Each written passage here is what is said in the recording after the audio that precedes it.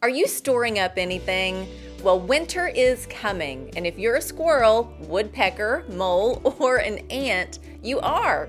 I was reading how some animals store up food for the winter, and did you know that in addition to storing up acorns or burying tree nuts all over your yard, some are stockpiling live prey in their burrows, using their abdomens as storage kegs, while others are making insect jerky. It's true. These familiar backyard creatures around us are quite sophisticated when it comes to survival.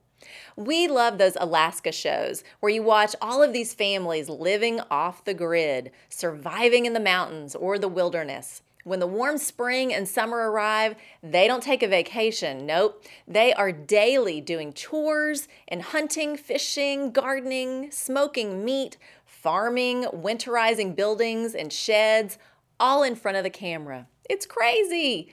They are racing against the clock for the next winter.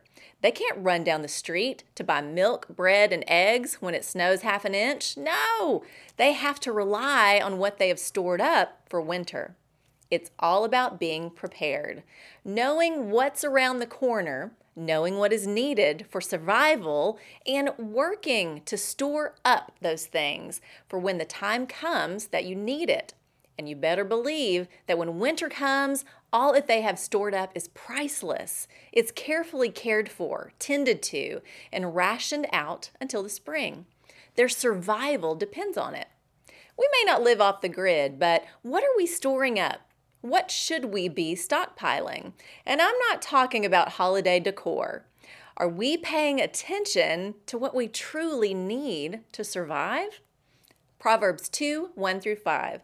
My son, if you accept my words and store up my commands within you, turning your ear to wisdom and applying your heart to understanding, indeed, if you call out for insight and cry aloud for understanding, and if you look for it as for silver and search for it as for hidden treasure, then you will understand the fear of the Lord and find the knowledge of God.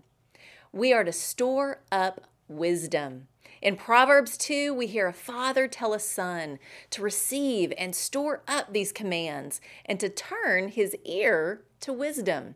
How often do we think of wisdom as something to store up, like treasured food for the winter? Pearls of wisdom have high value for our life because they lead to life and survival in this world. We are hit with all sorts of information each and every day. But how good are we at filtering out what is wise and what is foolish? Solomon tells us to turn our ear to wisdom, apply our heart to understanding, to call out for insight. That's not passive. It's actively searching, like you would for buried treasure, digging deep for the truth.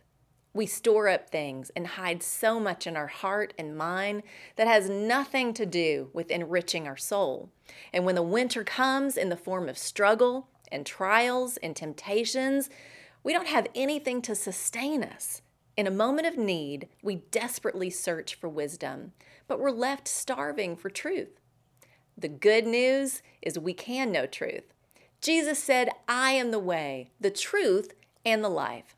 If we seek, we'll find, and as we find priceless wisdom in how to live, we can apply it to our lives every day. And through that process, we discover and understand more of who God is and who He is calling us to be. That's the truth. The wisdom of God brings order to our chaos. Store some up today. You'll need it. Winter is right around the corner. I'm Lori Klein.